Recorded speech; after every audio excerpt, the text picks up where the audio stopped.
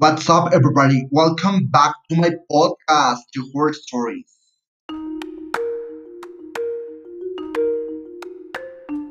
First, I was at my grandmother's house sitting in the living room, and I heard a voice coming from the kitchen saying, Rodrigo, come with me.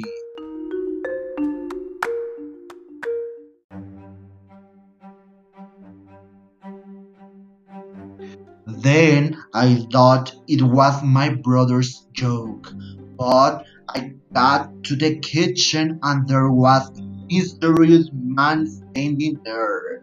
After I tried to see his face, but he was covered with a coat.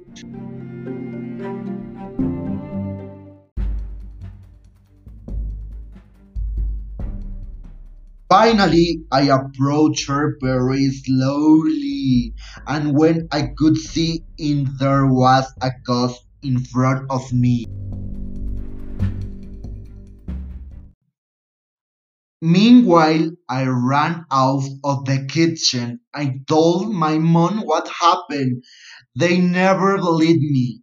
Eventually, I don't like going to my grandmother's house because I feel like they are looking at me.